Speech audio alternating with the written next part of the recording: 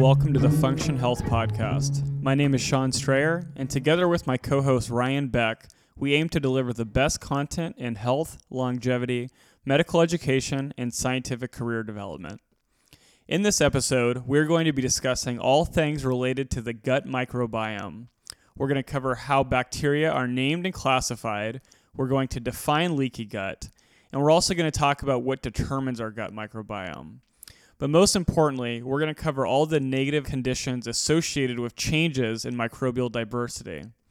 And so when Ryan and I were researching for this episode, we were just both blown away with the overwhelming amount of literature, and we hope that you'll appreciate the importance of this system after this episode.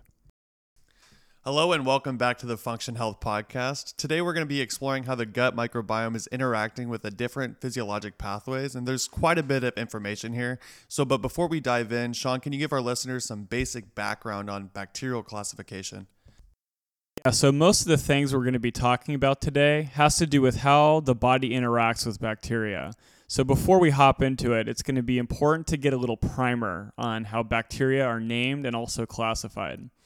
So whenever we're referring to a particular bacteria, we're going to mention two names. So the first name, this is going to be the genus, and it helps categorize bacteria into groups based on similar structure, metabolism, and some other features. And so the second name is the species, and this is what's going to be specific to each bacterial strain. So if we mention a bacteria like Escherichia coli, the Escherichia is going to be the genus, and the coli is going to be the species. So a lot of the time you'll also hear or see the nomenclature in the shorthand form. And so when they do this, we're basically reducing the name of the genus to just a single letter. So our example that we mentioned earlier would be shortened to just E. coli. So now that we got naming out of the way, I want to touch on an important classification item. So you can classify bacteria in a multitude of ways, but by far the most important and clinically relevant is going to be the distinction of a species as based on gram-positive or gram-negative. So the gram-positive and gram-negative refer to how the bacterial species is colored in this test called a gram stain. And so we're not going to get into the specifics of the test, but they stain differently in the test based on the composition of their cellular envelope. So kind of like plants, bacteria have the cell wall, but it's made from these molecules called peptidoglycan. And what this is a polysaccharide or sugar that's mixed with an amino acid mesh. And so gram-positive bacteria, they have a much thicker peptidoglycan cell wall, and they have a single membrane that underlies it. On the other hand, we have these gram-negative bacteria. They're going to have a much thinner layer of peptidoglycan, but the big difference is that it's sandwiched in between these inner and outer cell membrane. And this outer membrane really makes all the difference. So this outer membrane of gram-negative bacteria, it's going to have these molecules called lipopolysaccharides. And these lipopolysaccharides, they have this little pesky component called lipid A, and it acts as an endotoxin when the complex falls apart and it circulates through our bloodstream. So the majority of what we're going to be talking about today has got to do with intestinal permeability, or these things called leaky gut syndrome. And so can you go into how this ties into everything else we're going to discuss? Yeah, so leaky gut or intestinal permeability, that's going to keep coming up time and time again in this discussion. And I think the majority of the people listening, they've heard of leaky gut and they realize that it's a negative thing. But it really wasn't until recently that researchers have shown a mechanistically valid reason as to why it's so bad. So we're going to use the terms leaky gut and intestinal permeability pretty much interchangeably because they both characterize what's going on. And so you got to remember that our digestive system, it plays a super unique role in our body because the most of it, particularly the alimentary canal, it's in consistent close contact with foreign organisms. But at the same time, it also has to allow for, nutrient absorption, water absorption, and also electrolytes. So to manage this, our intestinal lining, it's just full of these epithelial cells. And these epithelial cells are held together by these proteins called tight junctions. And so these tight junctions hold them together so close that theoretically we're making an impermeable barrier so that only necessary components can enter the cell. And to date, there's actually been only a single protein that has been shown to regulate intestinal permeability, and it's called zonulin. So when zonulin levels are increased, these tight junctions, they begin to become altered, and we have more products that are let through. So why does this all matter? Well, when things like bacteria, food antigens, or that lipopolysaccharide that I was talking about enters the bloodstream, they're going to cause a gamut of negative effects that we're going to cover. And so for how damaging leaky gut is, how we realize how damaging it is, they found a couple ways to quantify it, but there's one that's easy to perform, and it can actually be ordered by your primary care physician. And that's going to be called the lactulose to mannitol ratio. So lactulose and mannitol, these are two non-metabolized sugars. And so when we do this test, the patient actually consumes both of them, and in a couple hours, they test for those levels in the urine. And so lactulose in particular, that's the one that's going to enter the bloodstream through these tight junctions if they're spaced out. And so for those with leaky gut, this is a good way to determine how severe it is or if you have it at all. So you mentioned zonulin earlier, and what are some of those things that can increase that? Yeah, so things like gut infections, if you eat some bad food, right? This enteric infection, chronic inflammation. You also have things like hypoxic tissue damage. That's a lot more rare. And then actually for people that are sensitive, the protein gliadin, which is one of the many that's found in wheat, in addition to things like gluten, that's also can increase zonulin levels for those that are sensitive. So Ryan, one of the themes that underlies a lot of the work we do at Function Health is this idea of metabolic health, or also metabolic dysfunction. So how does the gut microbiome play into metabolic health and metabolic dysfunction? So metabolic health is really one of our core values here at Function Health. And so when I say the word metabolism or metabolic, I want you guys to really understand what it means. And so when I use the word metabolism, I'm describing this large set of chemical reactions in organisms, and it's going to have three main functions here.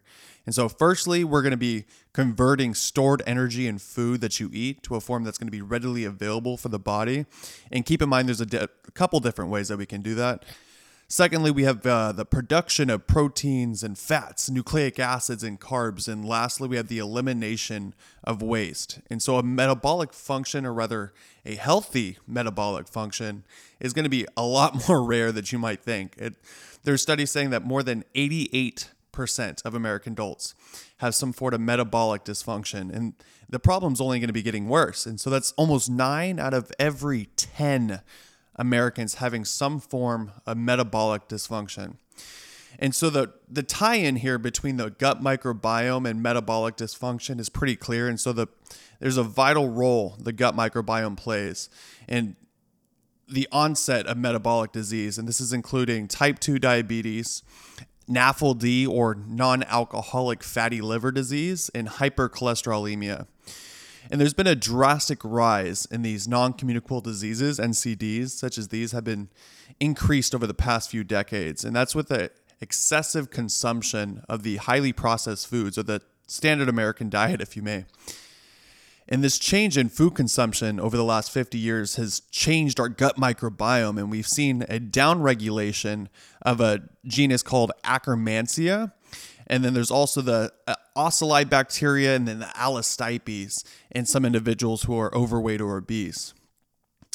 And so there's a few other studies that found that humans with a high body weight, high BMI, increased blood cholesterol level, and a resting high blood glucose level, they all have lower levels of these Akkermansia bacterial species than in the gut of a healthy human. And so what does Akkermansia do? So they're really responsible for controlling gut permeability and regulating the intestinal wall barrier. And so we can see how everything's really tying back into intestinal permeability, or the leakage of the gut. Yeah, that was a great overview. But for type 2 diabetes in particular, what's that connection? How rigid is this connection between the gut microbiome and then the pathogenesis of type 2 diabetes. So this is another great topic that I hope to discuss in the future, but type 2 diabetes is going to be classified as a disease process of chronic hyperinsulinemia, or too much insulin in the blood. And that's stemming from chronic hyperglycemia, and that's usually from a poor dietary intake and a sedentary lifestyle. And this interaction between the gut microflora and type 2 diabetes is linked on what these bacteria like to feed on, and that's namely carbs. And there's trillions of these microorganisms taking up home in your alimentary canal, and each set is going to be unique to the individual, and it's going to remain relatively stable throughout life. And we can see these daily fluctuations, but the largest variable is going to be diet modifications, influencing the composition of your gut microflora. So largely, these type 2 diabetics are going to have fewer butyrate-producing bacteria than non-diabetics, with butyrate being responsible for maintaining that strong barrier I was talking about earlier, and also has these anti-inflammatory properties that's going to directly beat up leaky gut syndrome, right? With diabetes, usually we're going to attack it with medications here in the Western society. So our first pharmacologic intervention for type 2 diabetes is going to be a medication most of you guys should recognize, and that's metformin. And metformin is acting as an insulin hormone regulator, and that's increasing GLP-1, that's glucagon-like peptide in the intestine. It's going to lower blood glucose. It also has some lipid absorption properties and reducing inflammation caused by LPS. And so when we're talking about lipids here, there's a few things that you need to know, and not to mention how atherosclerotic disease is the number one killer in the United States. So Sean, can you go into how hyperlipidemia, or even just lipids in general, are going to affect leaky gut? So by far, one of the most interesting topics that came about when we were reviewing the microbiome literature is this unique interaction between lipopolysaccharide and lipoproteins. So we already established earlier that lipopolysaccharide in lipid A, it comes from gram-negative bacteria, and it contains that endotoxin. And we also established that increased intestinal permeability can cause this LPS to leak into the bloodstream. And so this is where it gets crazy. So LPS, once it enters the bloodstream, it can actually bind to lipoproteins. And these are the same ones that carry things like triglycerides and cholesterol to the tissues in our body. So we're going to have an entire upcoming episode on lipoproteins and cholesterol. But one thing that's important to note right now is that the liver, it has these LDL receptors that can actually bind the particles, and it can cause their contents to be discarded. So in that way, lipopolysaccharide can also be discarded, and in that way, lipoproteins are actually a protective response to increased lipopolysaccharide levels. And you can actually track reliably patients that have higher circulating lipopolysaccharide. They're also going to have higher LDL cholesterol levels as well. And so where it goes awry is we know that certain smaller lipoproteins, they have a harder time binding to the LDL receptor, and so they can't get turned over as easily. And these guys, they circulate around the bloodstream longer, and they can get lodged in the endothelium of our coronary arteries. These are the arteries that supply oxygenated blood to your heart. So let's think about this. If we have an LDL molecule with that LPS component, and it gets lodged into our endothelium, you could see where the problems begin to start. So if we have that LPS that hangs out there, our immune system is going to immediately recognize it, and it's going to start mounting its immune response. So in particular, we have these things called macrophages, and they're going to go and they're just going to engulf the entire component, both the LDL and the LPS, and it's going to form what's called a foam cell. And they're called foam cells because if you look at them under microscopic view, they just look foamy and nice and ugly. But this foam cell, it's going to build up over time as more LDL particles and lipopolysaccharide gets deposited into our endothelium. And over time, it's going to undergo this oxidative stress. And as it undergoes this plaque starts to form. And this plaque is basically the foundation for atherosclerotic cardiovascular disease, or ASCVD. So the key takeaway here is that you really don't want circulating LPS, and to not have circulating LPS, you want to maintain a low level of intestinal permeability. And one of the ways, there's a couple ways to maintain the integrity of these tight junctions, but one of the ways is fiber. So Ryan, why don't you go into fiber for us and how that can protect us? So fiber is really just an indigestible carbohydrate, and we can break it down into two categories here. So we have soluble and insoluble fibers, and it really does increase your gut microbial diversity. But unlike most carbs that are cleaved into these 6 carbon sugar molecules, it's able to pass through the body undigested, and that's due to these lack of digestive enzymes that we carry. So while remaining intact, fiber is able to pass through the digestive tract and help regulate the uptake of glucose, and that's going to regulate blood sugar and help curb hunger. That's by slowing down the uptake of nutrients in the system, and it increases the rate of elimination. So while there are many subtypes of soluble and insoluble fibers, most of what we're getting from is occurring naturally in plants, and others can be synthetically created. So someone like the brilliant Dr. Lustig would say, one of his great mantras is protect the liver and feed the gut. So what ways are we feeding the gut? What sources of food do we derive fiber from? Or what food sources do we not get enough of that maybe we could implement into our diet? For me personally, in my diet, I'm getting most of my fiber from things like avocados and nuts. Those have high fiber content, but the problem with the standard American diet is that it's super refined processed carbohydrates that have been stripped of all their fiber. And so we see an issue with that nowadays. But plant cell walls are actually going to be made of cellulose, and that's a polysaccharide consisting of beta-glucose chains that it's unable to be liberated. There's also things like lignans and beta-glucans, and that's found in wheat and oats respectively. The soluble fiber, it's going to attract water in the gut, and this water along with the soluble fiber is going to form this gel-like substance, and it's going to slow the rate of digestion. And it's lowering glucose post-meal, therefore lowering insulin spikes, and it's protective against diabetes. Remember, it's all going back to insulin. Soluble fiber interferes with bile acid production and therefore can lower blood cholesterol as well. And so this is really interesting. So we have cholesterol found in the liver, and it's producing these bile acids, and then the soluble fiber then binds to these bile acids in the gut and excretes them from the body, right? So the resulting, you have a lowered bile acid amount in the body, and it's triggering the liver to pull cholesterol from the blood and produce new bile acids, and you have a total lower blood cholesterol level. And so I found another interesting study in how they took a modern westernized diet that's typically low in fiber, high in red meat, and super processed food. Remember, it's not what's in the food, it's what's been done to the food, right? So it's increasing harmful gut bacteria. We're weakening intestinal cell walls, and we can have it's leading to this thing called diverticulosis. And if you don't know what this is, it's a disease process in which these small pouches called the diverticula in the large intestine, and each one of these can be potentially infected, and it's usually by like that small food particle, and notably things such as nuts or popcorn. So once it gets lodged in this outpouching, it can become inflamed or infected, and it leads to diverticulitis.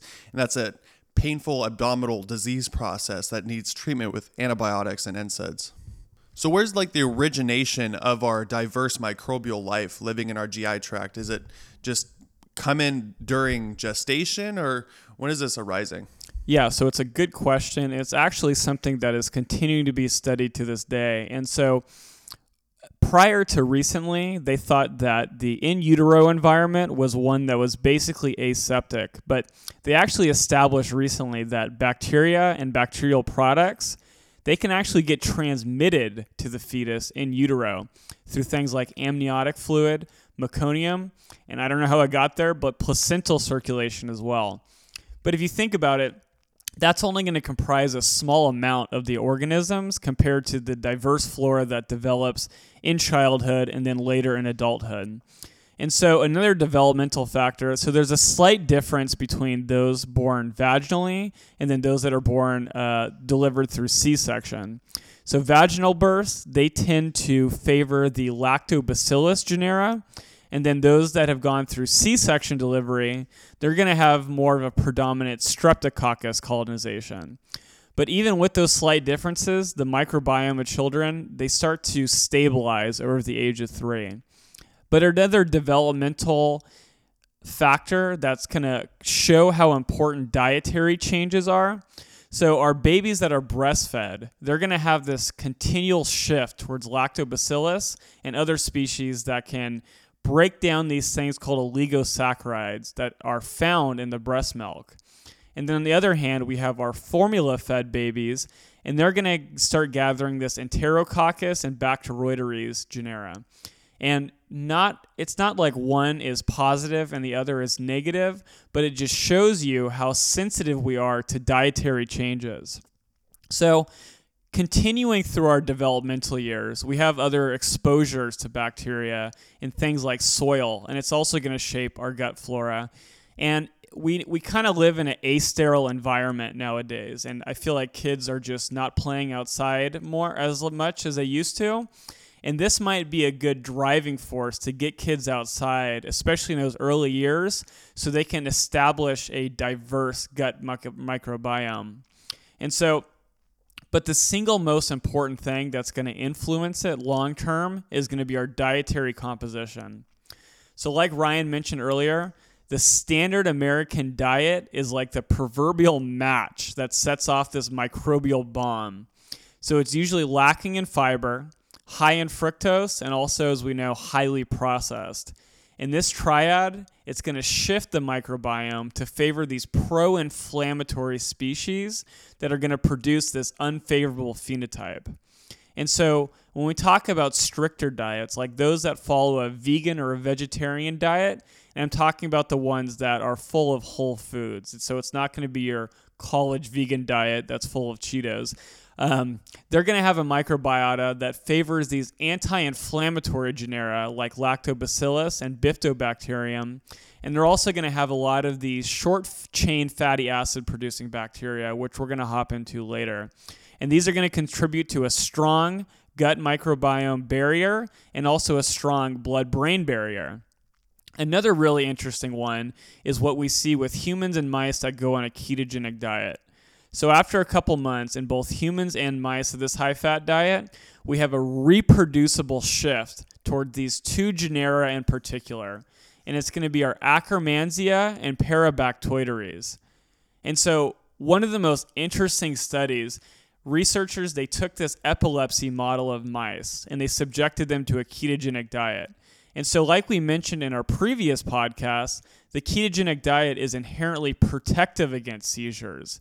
So what they did in this study is they took the one group of mice and they actually sterilized them so that they did not have any microbiome composition at all. And in that group, they found that there was no attenuation in seizures, even on a ketogenic diet. And so this kind of led the researchers to believe that at least some of the anti-seizure effects of the ketogenic diet are going to be coming directly from these bacterial products and how they affect signaling in the brain. So in addition to food composition, another one that's super important is nutrient timing and how that plays a role in bacterial regulation. So you have to remember that pretty much every cell in our body, it follows this circadian clock, and that most of the functions, they're dependent on our diurnal behavior, so awake during the day and asleep at night. And it's crazy to think about. So these bacteria, their entire lifespan, they're going to be isolated from light completely, and yet they still have a circadian phenotype. And so the researchers, they don't know what the mechanism is yet, but they think that this nutrient and metabolic interactions between the bacteria and the host, it's going to play a significant role. So when people undergo stressors that disrupt the sleep-wake cycles, like jet lag or working night shift or working, these long, crazy hours, they're going to be more prone to these metabolic derangements. And part of that is likely coming from this circadian activity in the bacteria. So I know we unpacked a lot in this section, but it's important to remember that any diet that is low in processing and high in these vital nutrients like fiber, it's going to benefit you in the long run. So in addition to fiber, one of the things we hear about a lot when we're talking about how to produce a diverse microbiome is probiotics. So how do probiotics play into keeping our gut microbiome healthy and diverse? So probiotics are just really live bacteria and yeast that are considered these white hat bacteria in your gut, right? And there's a few of them that I want you guys to commonly know about. And namely, that's the probiotic lactobacillus, and that's found in yogurt or other fermented foods. So this can be also beneficial for those who really can't digest lactose. And there's another one called bifidobacterium, and that can help with symptoms of IBS. Sean, I know you consumed a few of these in your day, but there's a wide range of effects on the user, such as improving insulin sensitivity. You can reduce inflammation, and that's by reducing these pro-inflammatory cytokines, and even reduce intestinal permeability. So a common bacteria used to study diabetes and probiotics, it's called A. muciniphila, and they've shown that it reduces insulin resistance and it reduces destruction of the intestinal wall barrier. And so type 2 diabetics, even pre-diabetics, have shown to have reduced levels of this genus, the A. muciniphila, the species, and suggesting that it could possibly serve as a biomarker of impaired glucose tolerance. Because right now we only have things that can really give us a snapshot in time, not really give us a good clear picture of glucose tolerance. And so note that we're strictly talking about type 2 diabetes rather than type 1 or even gestational diabetes, as it's correlating with hormonal changes rather than insulin sensitivity. And since you're more familiar with this topic of irritable bowel syndrome, I'll let you take off for us how the gut microflora interacts with IBS. So irritable bowel syndrome, or IBS, this is a common functional gastrointestinal issue. And as common as it is, though, its mechanism is actually still being worked out. But one of the recurring themes in almost every piece of literature that you read about IBS, a lot of them mention this idea that bacterial composition plays a direct role in its prevalence. And so in this domain, there's kind of two prevailing theories. And the first that is that there's this overgrowth of a pro-inflammatory bacteria following a enteric infection. So whether you're exposed to this pathogenic bacteria through diet or some other method, it's going to basically go in and it's going to outnumber the amount of healthy bacteria, and it shifts the microbiome in a way that leads to chronic inflammation. And the other one is this idea of this linkage between IBS and this thing called small intestinal bacterial overgrowth. And so small intestines, their bacterial density is usually very low. But what can happen in patients with this condition is that we get an overgrowth of both pathogenic and also even healthy normal bacteria, but it just shouldn't be in the small intestine in those amounts. And so when we get this overgrowth, we're going to have these negative changes in digestion and also gut motility that plays right into IBS. So another gastrointestinal issue that is different and also way more severe than IBS is going to be our inflammatory bowel disease, or IBD. And so this one, you're just going to have chronic inflammation of the GI tract. And so in a similar fashion, they're linking the pathogenesis of IBD with some of these inflammatory mediators that are associated with certain bacterial species, and they think it plays a significant role in its development. And over the last decade, the medical community, they started to push this idea of antibiotic stewardship. And so our physicians and our providers, they're more diligent in prescribing antibiotics, and they're not prescribing them for unnecessary conditions. So it's not like every kid coming into the pediatric clinic, if they have like a little cough, it's not like we're going to put them on a big broad spectrum antibiotic. And so one of the driving factors for this push towards antibiotic reform was the recognition that the antibiotics that we put people on can drastically reduce the diversity of the microbiome. And the problem in particular with broad spectrum antibiotics is they go in and they kill or inhibit the growth of a wide range of bacteria, both pathogenic and beneficial. It's like going out to the field with a flamethrower and just lighting it all on fire. And so after treatment with broad spectrum antibiotics, the majority, not the minority, but most patients experience a dramatic shift in their gut microbiome. And they get this shift they get an increase in these problematic species, and then also a marked decrease in these ones that produce these beneficial short-chain fatty acids.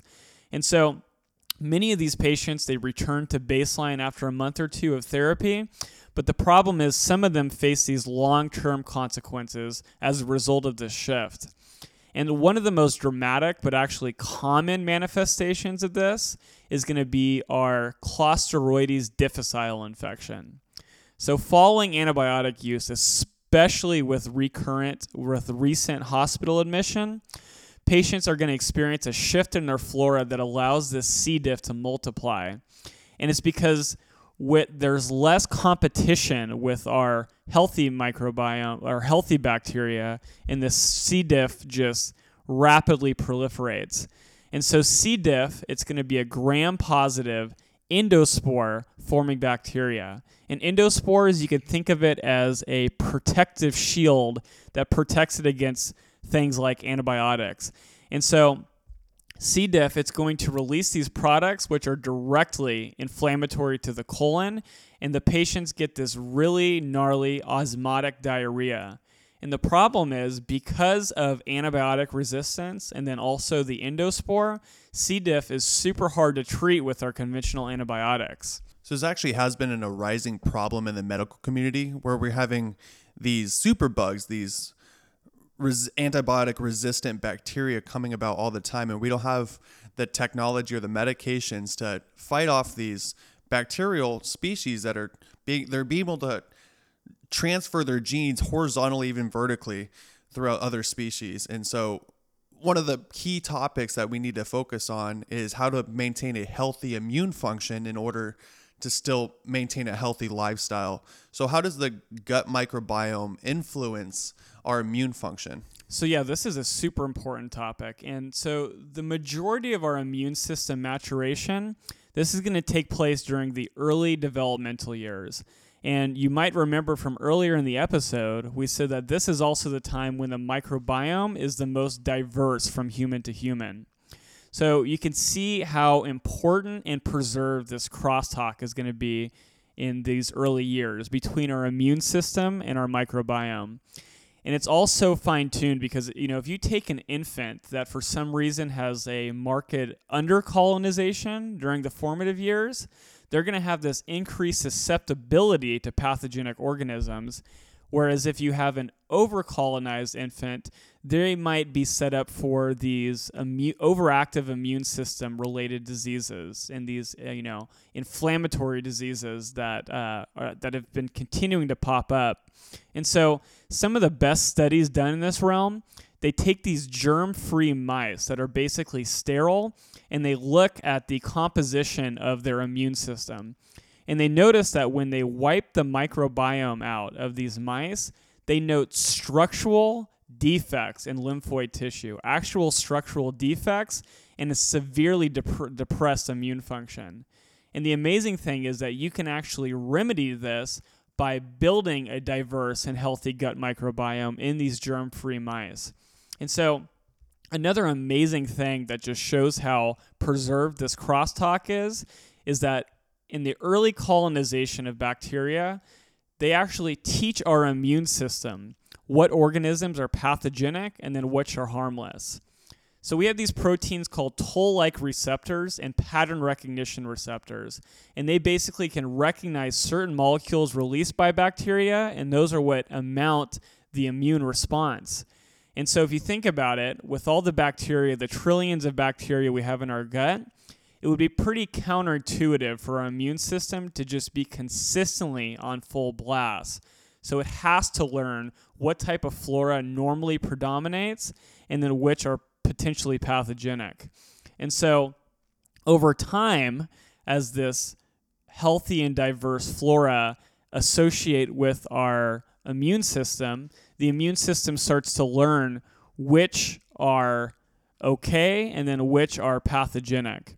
And so another commensal relationship that I found interesting was this connection with the Staphylococcus epidermidis that's on our skin and some wound healing. So we have staph epidermidis all over our skin. Everybody's a carrier of it. And so when we get a cut or a puncture or really any injury that's going to cause tissue damage, our cells, they're actually going to recognize this lipoteichaic acid that's found in the bacteria, and that is what's going to start this immune response. And it's going to start suppressing inflammation, and it's going to kick off this tissue healing cascade.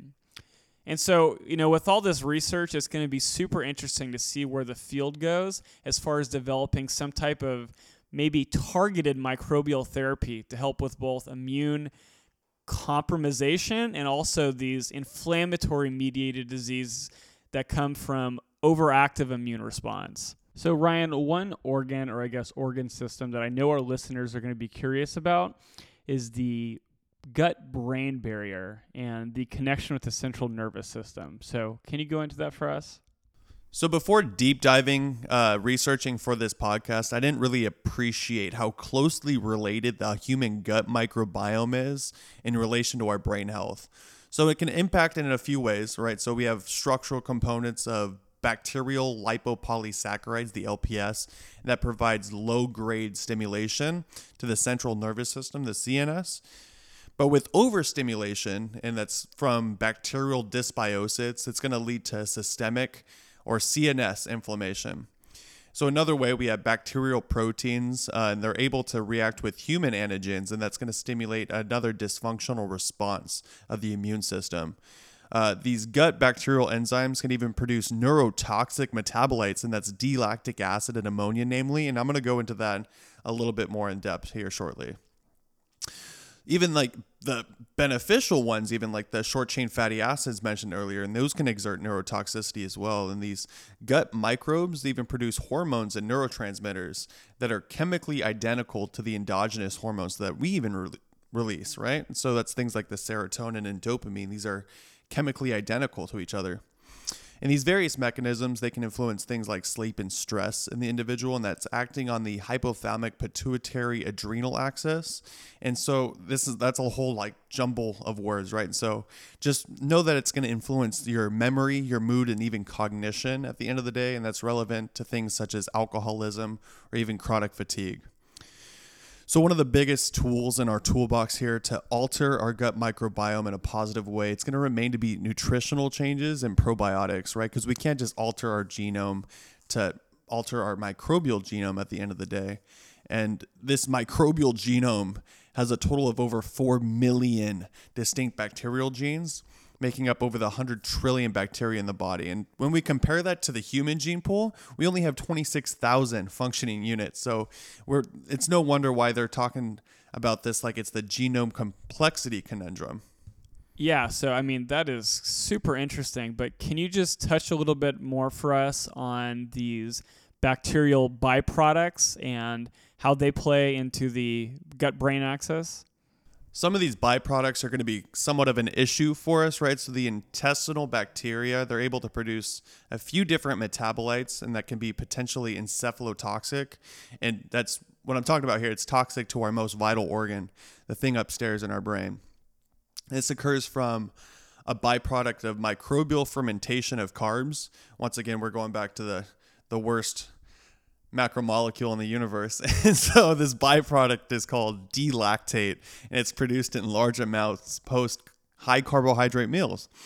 And this results in increased intestinal permeability and is able to translocate the bacteria across this intestinal mucosal barrier, and that's going to have direct neurotoxic effects, and that's contributing to chronic fatigue. So another well-known neurotoxin that's been studied is called ammonia, and so you guys should be familiar with this. And so ammonia from the gut can actually be taken up by the liver, and it's consumed during the urea cycle. And any sort of liver damage, whether that's from NAFLD or alcoholic liver damage, it can allow absorbed ammonia to escape the hepatic system. And that is going to further increase blood ammonia content that directly contributes to hepatic encephalopathy. So on top of that, we have ammonia that can alter the function of the blood-brain barrier, the BBB, and that's going to impair the synthesis of serotonin and dopamine that can lead to psychomotor or even cognitive deficits that can negatively impact your quality of life. So I mentioned earlier the short-chain fatty acids that can have positive or negative impacts on the gut microbiome and the human physiology. So can you go into more how the short-chain fatty acids work in our body?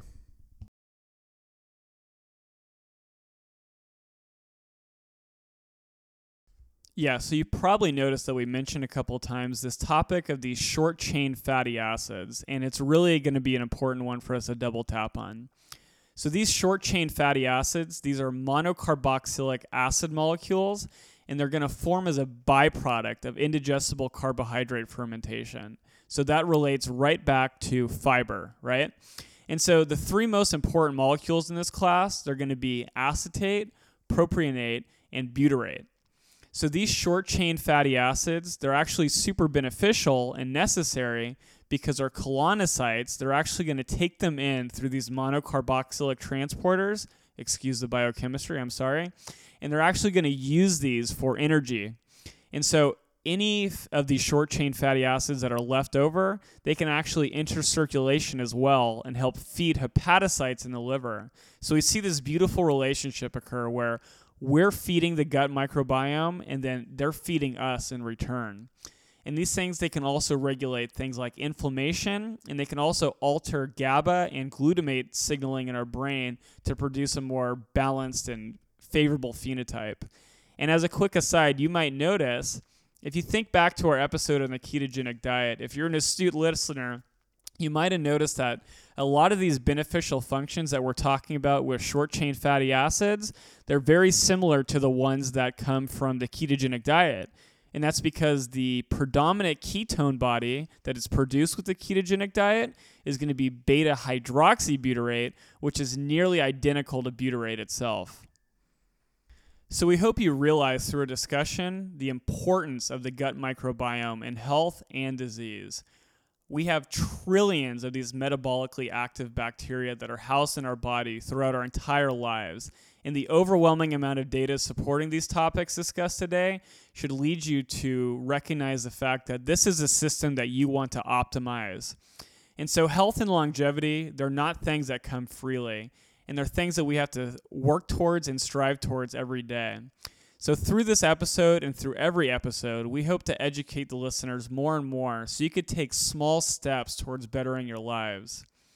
As always, thank you for listening, and we can't wait to catch you next time on the Function Health Podcast.